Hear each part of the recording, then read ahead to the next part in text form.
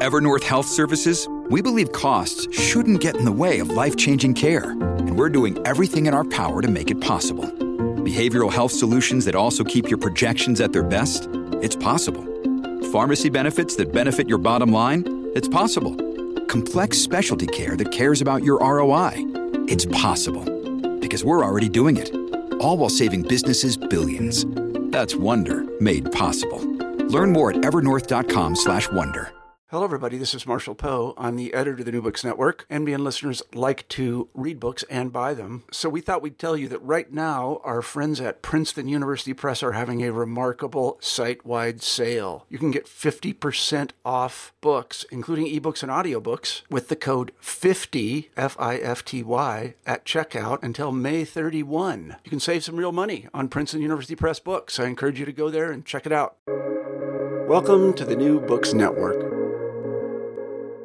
Hi, everyone. You're listening to the New Books Network, and this is the Drugs, Addiction, and Recovery podcast. My name is Lucas Rickard, and welcome to you all. I'm currently recording from snowy Madison, Wisconsin, and today I'm joined by Ken Faunce, an associate professor of history at Washington State University. He's here to talk about his brand new book. It just came out in 2021. It's called Heavy Traffic, The Global Drug Trade in Historical Perspective. It's part of the Roots of Contemporary Issues series, and it's published by Oxford University Press. Ken, it's fantastic to talk to you. Thanks for being here. Yeah, thank you for having me. So I think it's probably best to just start with you and talk a little bit about yourself and maybe, I guess, how you grew interested in studying drugs. Yeah, so as you said, I'm an associate professor in history at Washington State University, and I've taught there for almost 20 years, about 20 years now.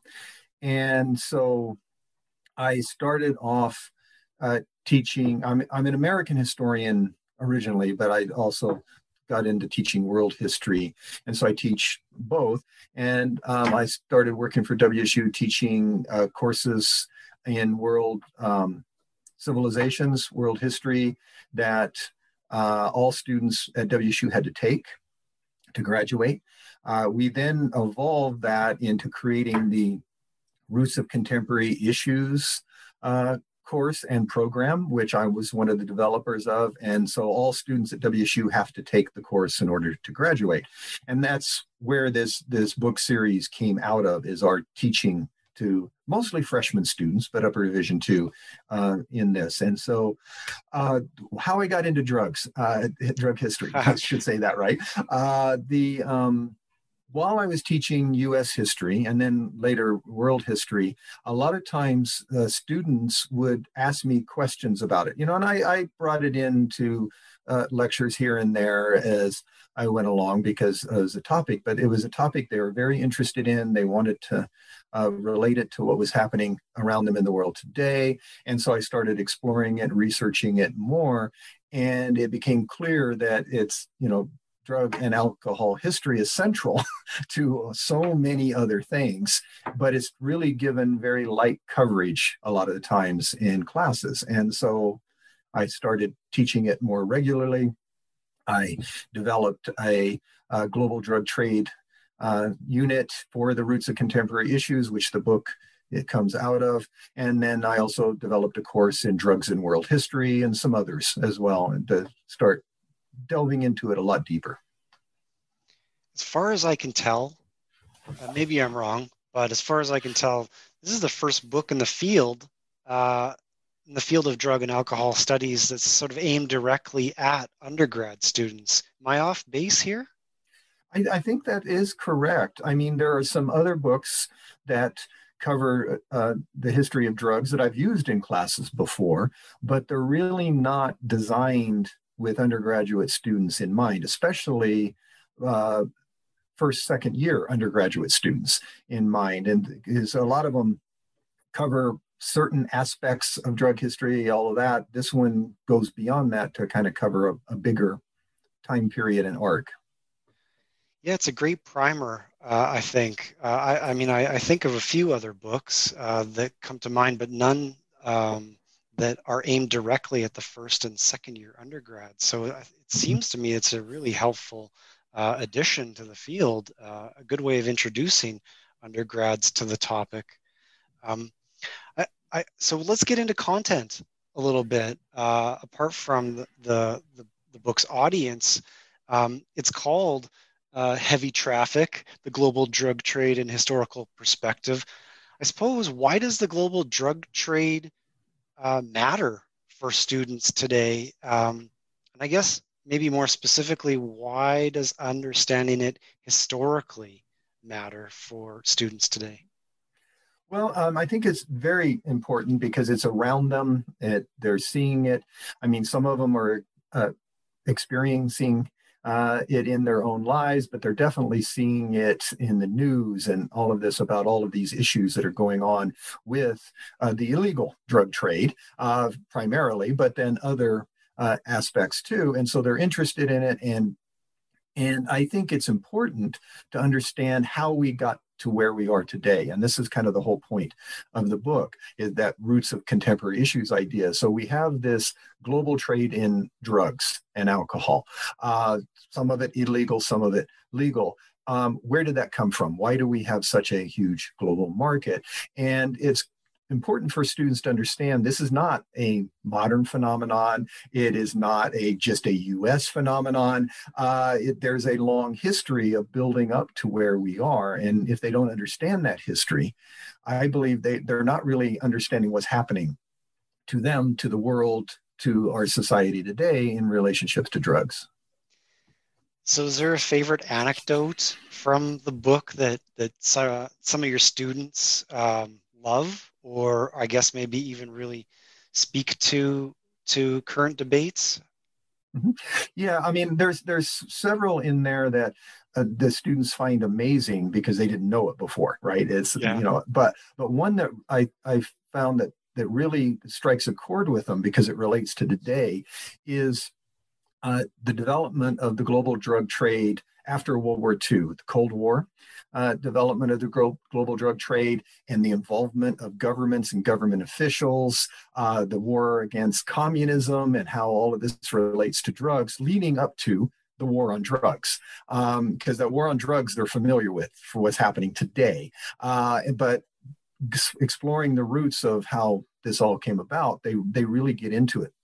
And learning about, well, all of the people and groups, it's just not a simple, somebody sells drugs, somebody gets addicted to drugs. There's all of these producers and consumers and government officials involved in it.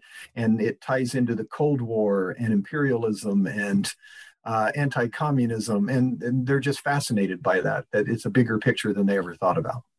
And rightly so, they should be fascinated by it. So I'll just take a quick diversion for you and just say, I teach pharmacy students, and I teach pharmacy students the history of drugs and medicines and so on.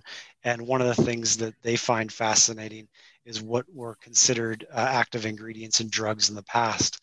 And so one of my favorite anecdotes has to do with how mummies from ancient Egypt were ground up and used as medicines and drugs, and that sometimes just blows their minds. So I guess all I'm saying is one of the best feelings as an instructor or teacher is to see sort of the lights go on with students, and the anecdote that you just shared is great. And I've experienced that too. But changing directions, often the story of drugs and the drug trade has been told through the lens of the U.S. It's been sort of very centralized in the United States. And I think that's slowly shifting. And a decentering, if you will, is occurring relatively slowly.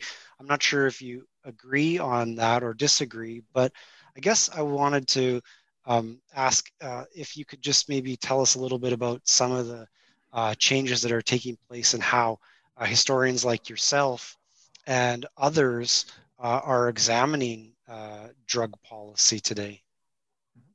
Yeah, and I agree with you. I think, it has been very U.S. centered a lot of the time. Many things are very U.S. centered at times in history. But I think that is changing, and I think it's important to change that. And, the U.S. is very involved in with drugs in the markets and all of that in the 20th century, especially the later 20th century and up till today. But it wasn't always that way. And that also doesn't mean that there aren't other players in the world and other countries in the world. And so there's been some interesting things being done recently on that, of looking at what were considered, and I guess you would not just US, but more Western focused things like the opium wars in China, for example, that tended to be very Great Britain centered, right? And there's some really good new histories coming out and research coming out of looking at it from the Asian and Chinese perspective of how they were seeing it, how they were involved in it. And it's not as simple as just Great Britain imposing their will on China. There, of course, there's a lot more things going on there, and it gets to the root of that. And so I think that's a good thing, tying in other people from around the world, other cultures to impact. So it's not just a U.S. problem or issue, and the U.S. isn't the only one making the decisions in it. And it's important to realize that there's other players in this that are equally as important. I don't want to put you on the spot, but I do have a question about what some of your students have been interested in. So in your experience, when you've been teaching the global drug trade, are there certain countries or areas of the world that have really piqued their curiosity, certain parts of the world that they think need to be explored more? Yeah, and it varies depending on the year I'm working on this, obviously. One favorite one, because I have a lot of students do research projects on drugs and alcohol. And one area that is popular, and it has to do with popular culture, is the fact of cocaine in South America. Because Narcos was a very popular television series. And so when that was really very popular, all the students wanted to do something on Pablo Escobar and cocaine. And I had to shift them and say, yes, that's important and it's there, but there's more going on than just that. So that was one that always, and it's whatever in a lot of instances, whatever they know a little bit about or think they know a little bit about, or what's in the news a lot of times. And so it's important, I think, to branch them out into other things. And then once they get into it, they start getting into some other interesting things, because I've seen several students get really interested in gender and women in inequality tied to drugs, and how, in the past, how women and men used drugs and how it was influenced culturally around the world. Like in Asia, China, it typically was more men using opium, while in Great Britain and the United States, it was more women using opium. And then they really want to explore why. Why are those cultural differences in gender, for who used these products most? Of course, everybody used them, but it's the percentages. So those kind of things that they really start getting into once we start exploring it a little bit. Yeah, if people want extra reading out there, I'll point them towards the special issue in the Social History of Alcohol and Drugs that was edited by Nancy Campbell and David Hertzberg, that talks about gender and addiction. And just to follow up on what you were saying there, Ken, because I have many students as well who have been intrigued by this. Let me change directions or pivot for a second. Is there an interesting historical actor, or maybe a character that you wanted to share from the book? Is one that sort of jumps out and pops for you? Yeah, I mean, well, actually, I that's a hard question, because I think there are several, but one in particular that comes to mind, and especially with what we just talked about, has to do with a Japanese women's activist for prohibition in Japan, Kimura Toko. And so the Women's Christian Temperance Union in the United States expanded and became the world's Women's Christian Temperance Union in order to reform the world and stop alcohol consumption. And so they went out to try to do this. And this is part of what I talk about in the book is the civilizing mission. You have to civilize the rest of the world. So it's that imperialistic, arrogant Western attitude. Well, the interesting thing about her was that they formed, they came to Japan and proselytized, and she was the wife of a Christian minister there in Japan, and she adopted this idea, and she liked the idea of this concept, but she didn't like the Western influence of the ideas and the domination, and so she helped found the Tokyo branch of the Women's Christian Temperance Union, and then her and her fellow women activists renamed it to the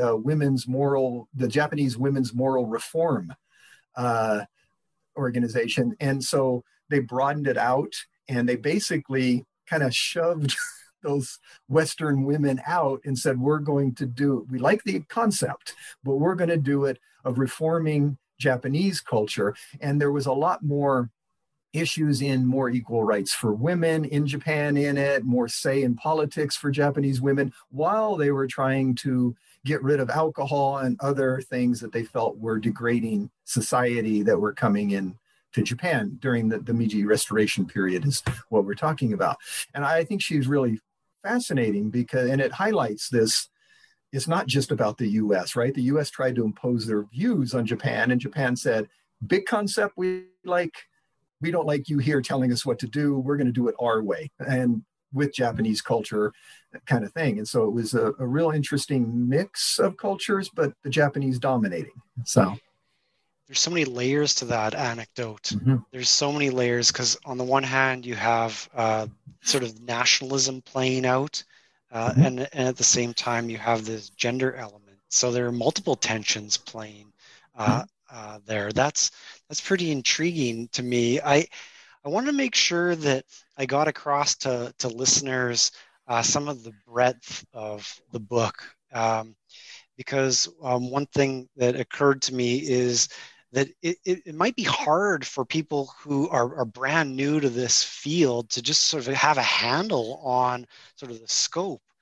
So the chapter 1 is Drugs and Early Modern Globalization, which I suspect stretches back to the 1500s. Am I right in saying that? Yeah, it really kicks in the end of the 1500s, 1600s is when it's really starting.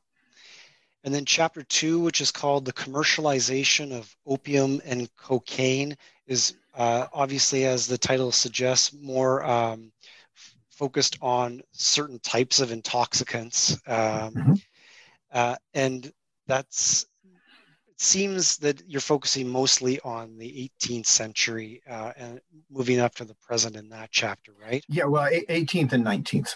So it starts in the 18th and brings us into the 19th century. Chapter 3 for listeners is the globalization of drugs through imperialism. So this obviously relates to the question about how the U.S. fits within sort of the wider international landscape. That was, I would say, probably my favorite chapter in the whole book. Yeah, and that's a lot about Great Britain in that one because they were the first one to really move out in this, and that covers. It parallels chapter 2 by looking at it through an imperialism lens and covering the end of the 18th century and 19th century. Chapter 4 is Prohibition and the Civilizing Mission, which for listeners, that is mostly alcohol. I think all alcohol that you're focusing on here. No, I also look at opium. Okay, in that one. So the first half of the chapter is alcohol. The second half is opium. I love the discussion of cocaine cowboys. Sorry, I forgot about this. Yeah, there's a little bit about cocaine too that goes in there because you have cocaine from the last chapter being introduced. And then you wrap it up. Chapter 5, or the penultimate chapter, is post-war globalizations, Cold War empires, and drug wars. What is it that you wanted to get across about this second to last chapter before the conclusion?